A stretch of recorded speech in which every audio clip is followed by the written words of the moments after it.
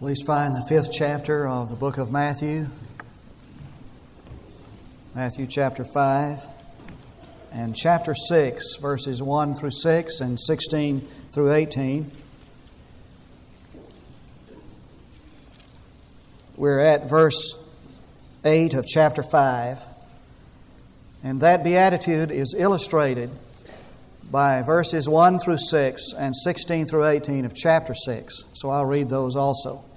Blessed are the pure in heart, for they shall see God. Beware of practicing your righteousness before men to be noticed by them.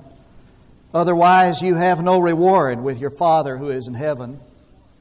When therefore you give alms, do not sound a trumpet before you, as the hypocrites do in the synagogues and in the streets, that they may be honored by men. Truly I say to you, they have their reward in full. But when you give alms, do not let your left hand know what your right hand is doing, that your alms may be in secret. And your Father who sees in secret will repay you. And when you pray, you're not to be as the hypocrites, for they love to stand and pray in the synagogues and on the street corners in order to be seen by men. Truly I say to you, they have their reward in full. But you, when you pray, go into your inner room, and when you have shut your door, pray to your Father who is in secret. And your Father who sees in secret will repay you. And whenever you fast, verse 16, do not put on a gloomy face as the hypocrites do, for they neglect their appearance in order to be seen fasting by men. Truly I say to you, they have their reward in full. But you, when you fast, anoint your head and wash your face, so that you may not be seen fasting by men, but by your Father who is in secret. And your Father who sees in secret will repay you. We see what the eye is trained to see. You and I could be standing looking at an object, and you might see twice as much in that object that I would see, because you would be trained to see some things that I would not be trained to see. How many times have you gone into a doctor's office and he's pulled out those x-rays and held them up against the light, and all you see is black and white, and that doctor can give you a 30-minute lecture on what he or she sees in that x-ray? I mean, he can trace your disease all the way and give you a 30-minute lecture on it. Or we could go into a museum and stand looking at a beautiful painting, and I could see a beautiful painting, and somebody beside me could be talking about texture and light and construction and meaning, because we see what the eye is trained to see. That is not just true in the physical realm, it's also true in the spiritual realm. Two people can leave church, one of them saying, I just saw the Lord this morning. I mean, the Lord was really present with us. And the other person could say, man, I thought that was never going to end. I'm not going to call any names, but two people sitting in church, and one says, amen, so be it, and the other says, so what? But the goal of the Christian life is this: they shall see God. For every Christian is being prepared for an audience with the King of Kings and Lord of Lords. And the destiny of the Christian life is that we shall see God. And what Jesus is saying is this, that God is preparing to reveal Himself to a certain kind of people. He is preparing to give a vision of Himself, even in this life, to a limited number of people. And that's what that construction in the Greek means. It says, and for they shall see God. The construction in the Greek is they and they alone. These and these only shall see God, the pure in heart. I wish He'd have said, the pure in body. You know, it's so much easier to keep the outward life clean than it is to keep the inward life clean. I mean, it's a lot easier to keep the surface holy than it is to keep the substance holy. And sometimes I think that what we think pleases God is that we keep the outside, just perfect, just like the Pharisee. He was an impeccable keeper of the law. His body was always clean, for he had these ritual washings that he went through, because the way the Pharisee thought that he kept himself pure was that he would never have contact with the impure Gentile. But how are you going to walk on dirty streets where the Gentiles have touched the dust of the streets? And so they had these elaborate rituals of washing beginning at rising in the morning. And every time they would eat their meals, they went through this ritual. They'd use water. Now, water wasn't as prevalent as it is now. So the minimum amount of water was 1.5 eggshells. And they had this requirement by the law that they'd start with their fingers pointing up, and they'd pour a little water and it'd drip off the wrist. Then they'd go with their fingers pointing down, starting with the wrist, and it'd drop off the end of their fingers. And they were perfectly clean all the time. I mean, they were model citizens. They did nothing that would infringe upon the law. They lived impeccable, unimpeachable lives on the outside. And Jesus pointed at them and said, the harlots will go into the kingdom before they. You know what Jesus meant? He meant that He was primarily concerned not with the outward appearance, but the inner substance of a man's heart. In other words, Jesus was saying that it's really not possible to ever be happy until your heart is pure. Now, we know that. The handwriting was shaky, and the stationery was loose leaf notebook lined, and the ink was black, and the tone was desperate, and the note was dated February the 6th, 1974, and it was addressed to the U.S. government, and it read, quote, I'm sending $10 for blankets I stole while in World War II. My mind could not rest. Sorry, I'm late. It was signed an XGI. And then there was this PS. I want to be ready to see God. Now, this GI is not the only one. As a matter of fact, the government has received literally tons of letters and money. $3,500,000 to be exact, since this, quote, conscience fund was started in 1811. One IRS agent sent a dollar bill and said, I took 4 ballpoint pens I never returned. I mean, we don't have to be told by some preacher that a person will never be happy until he's pure in heart. Now, what did Jesus mean by the word pure? The word means unmixed. It was used of corn after the chaff had been winnowed. It was used of an army after all the cowards and the weaklings had been expelled. An army pure of cowards and weaklings. It was used of wine and water that had nothing in it. Simply it meant what you see is what you get. You ever gone into a cafe and ordered some ketchup? They brought you this bottle of ketchup and it looked like the real thing that, you had to shake out, and so you kind of started shaking and it just kind of all poured out. And you know what happened there? They put some water in it to kind of water it down. To be pure in heart means that there are no secret ingredients, no hidden agendas, no secret commodities. It means that what you appear to be is what you are. It means you are what you say you are. It means that there are no mixed motives. In other words, Jesus was saying, I'm not just concerned about how you live out your Christian life. I'm also concerned about why you live the Christian life. Why did he use the word heart? Because the heart is the center of a man's life. The heart is the steering wheel of a man's actions. As a man thinketh in his heart, so is he. And the Scripture talks about an evil heart of unbelief. You'd think that he would be saying an evil head of unbelief. No, because what a man is and what a man does is the result of what he is in here. Blessed are the pure in heart. Now you're asking, do you have any illustrations of that? Are there any examples? And that's what the Sermon on the Mount is. The Sermon on the Mount illustrates the principles of the Beatitudes. And so he takes an illustration. He illustrates what he's talking about, pure in heart, in verses 1 through 6 and 16 through 18 of chapter 6.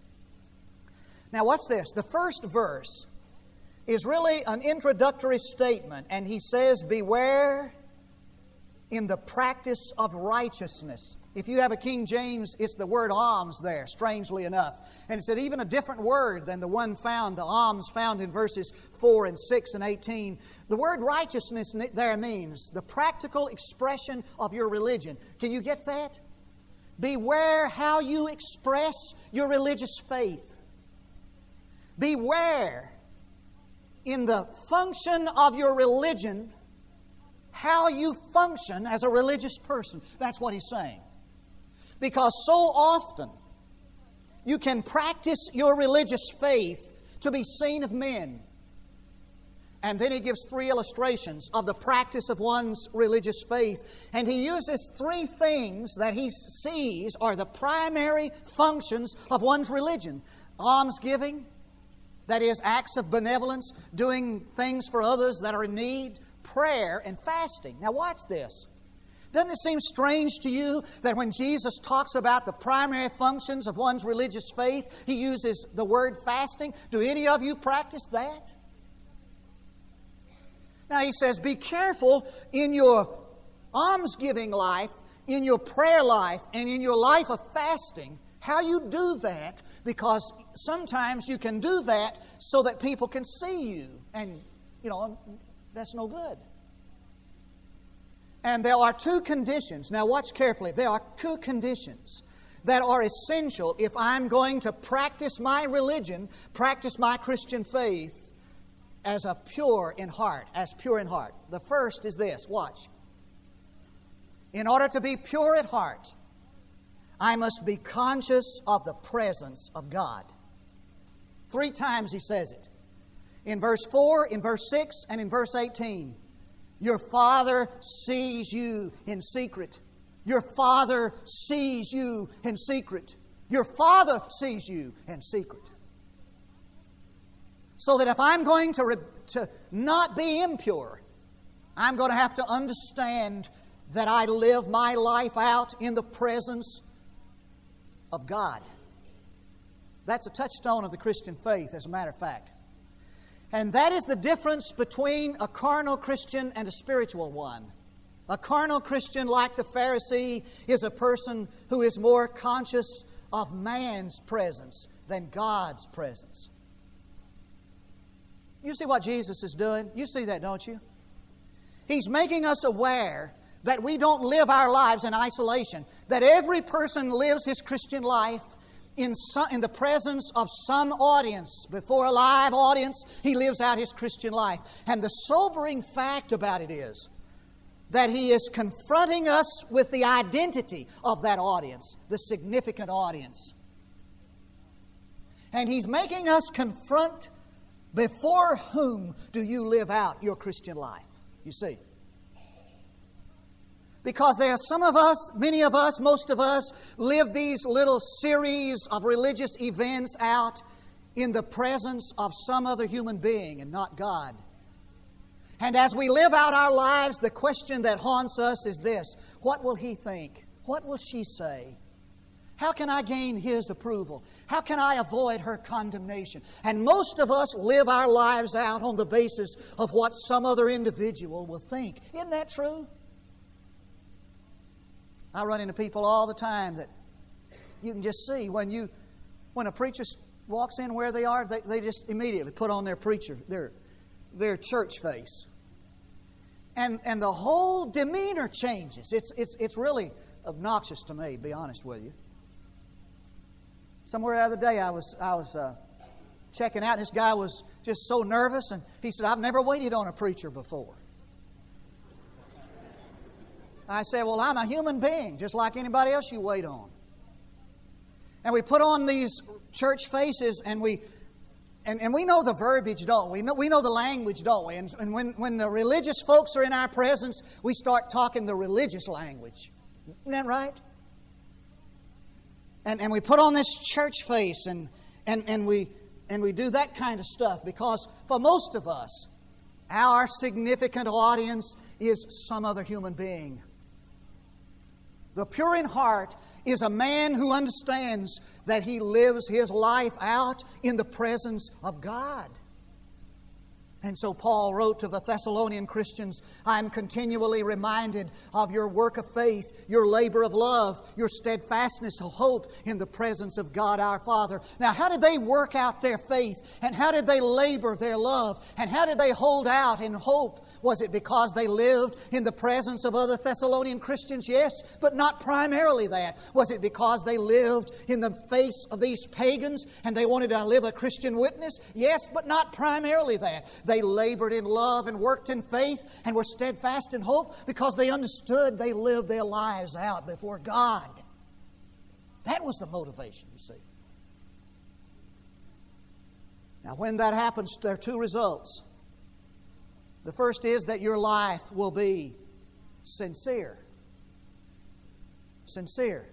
And he just keeps on saying it. That word we don't like to hear. Don't be a hypocrite. Don't be a hypocrite.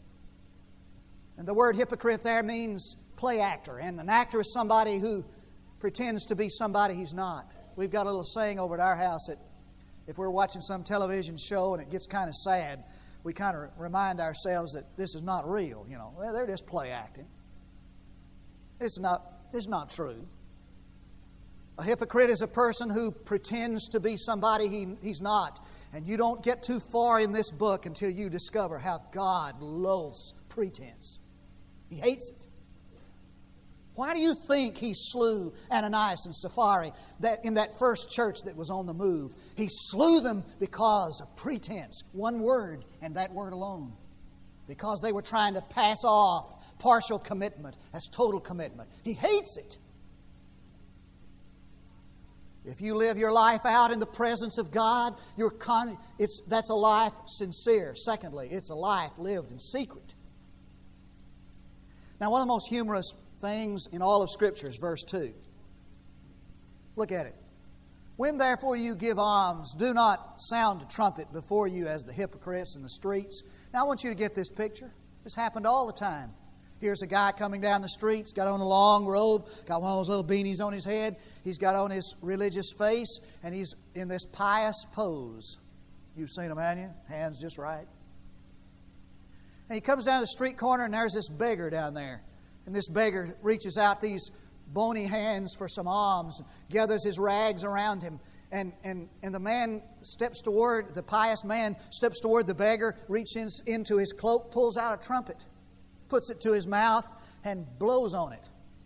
Now, what are you going to do if you're just kind of nonchalanting through the marketplace one day, checking out the cauliflower and the carrots and something for lunch, and all of a sudden you hear somebody blast out on a trumpet? What are you going to do? You're going to turn around and see what happened, right? So when everybody's head snapped around, just at the right moment, this man gives alms. I heard about this preacher who went on a 40-day fast, told nobody. They could see he was losing weight, but he could stand it. At the end of 40 days, the messenger came out with a headline, Pastor ends 40-day fast. I'm reminded of J. Wallace Hamilton telling about going down to the street corner one day and he saw a Salvation Army there. You know, they had a band and this girl singing a solo, a Christmas song. And he said I could tell she had a beautiful voice. But he said the band drowned her out. Are you listening? He said, I thought of all that we do for God that's drowned it out by the accompaniment. He said, don't even let your left hand know what your right hand does. You know what he's saying? He said, don't even tell yourself what a great Christian you are. You know how that works? And I say to myself, looky, well, I know that I do more for God than him. I mean, look at the years of service I've given God. Kind of like the prodigal's brother. Well, look, I stayed home and did all this hard work. And what do I get? You know how that goes? I mean, he said, don't even brag to yourself what you do for God. Now, that's narrowing it down. A lady came up to John Bunyan one day and said, "That was a tremendous sermon, Brother Bunyan." He said, "I know it." He said, "The devil has already told me." Now, he's not saying don't give in a crowd. He's not saying don't pray publicly. What he's saying is that you are so conscious of God's presence that you can pray in public and not even think about the people there. And you're so conscious that you live your life out in the presence of God that you can give in a crowd and not even know if people see or not. Those, my friend, are the people who see God. They're conscious of the presence of God. Secondly, now this is not quite as long. I'll let you out in time.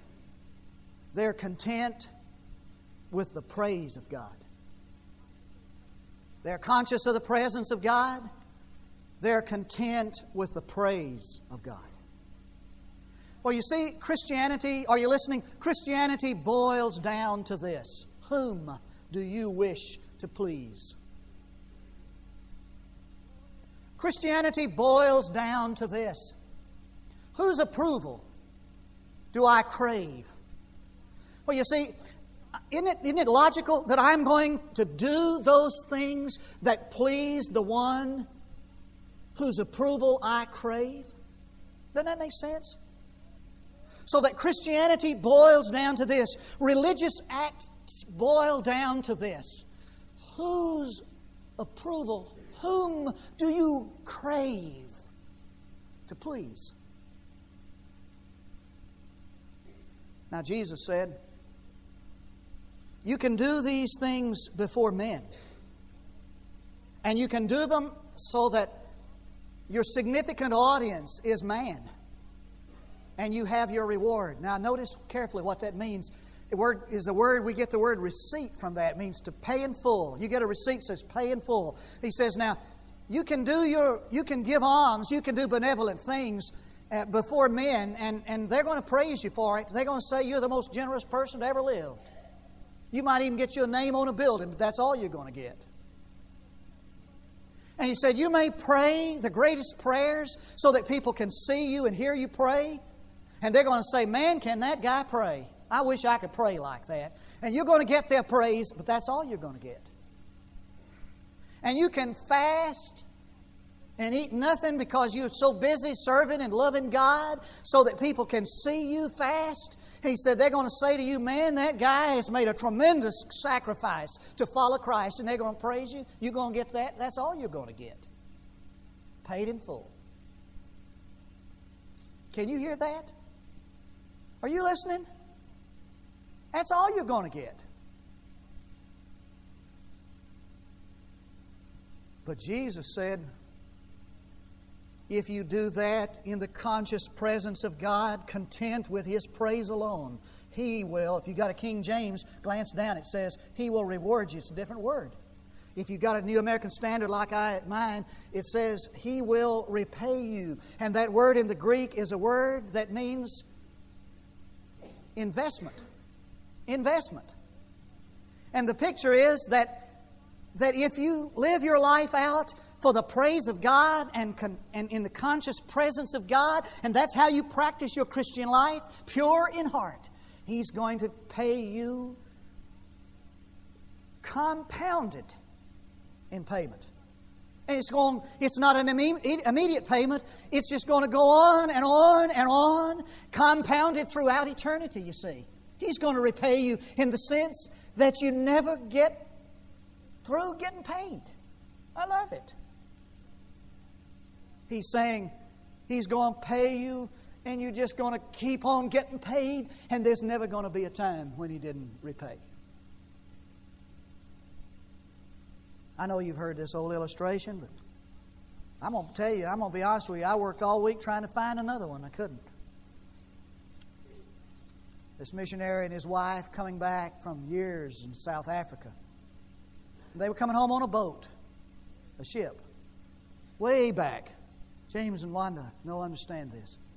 Way back then when they didn't have planes, they were coming back home on a boat for retirement. They were retiring after years and years and years in South Africa on that same vessel. was Teddy Roosevelt, President of the United States. He'd been to Africa on a wild game hunt. He loved to hunt wild game. And he was on the same boat with them. And when they docked in New York Harbor, there was this huge retinue of servants and people there to meet him, and crowds gathering to get his autograph, curious. And they had this big banner up there over the harbor, "Welcome home, Mr. President."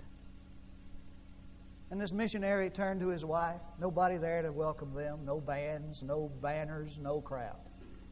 And I guess he kind of felt like, well, I've just been a failure. He turned to his wife and he said, "Honey, we've given all of our life out there in Africa. And nobody's here to welcome us home." And she put her hand over on his arm, and in that gentle way that wives have, she said, "Honey, we're not home yet." There is a way that God pays us back that just keeps on getting compounded interest. Now, it may not be here. We ain't home yet. Blessed are the pure in heart, for they shall see God. Let's pray. Father, without any mixed motives,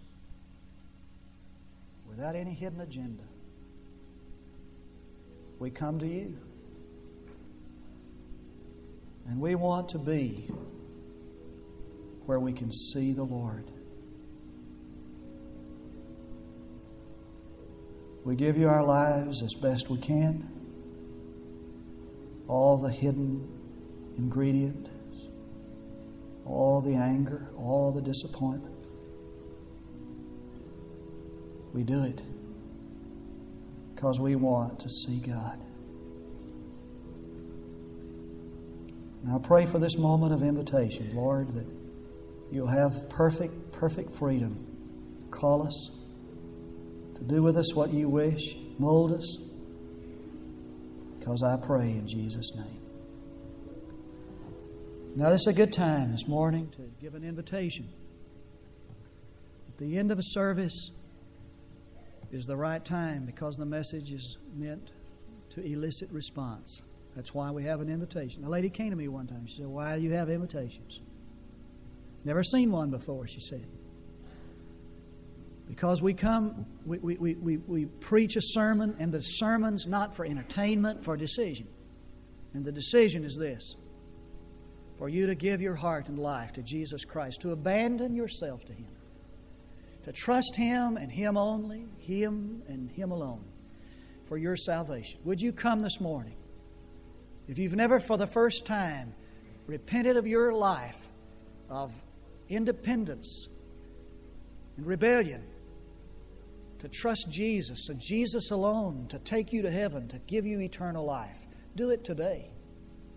Or come this morning to publicly declare your faith, or to join the church, or to rededicate yourself to Christ. There are ways in which you could be closer to God, and you're keeping those things in your heart that separate you. Give them to God. While we stand to sing, we invite you to come. On the first word, come.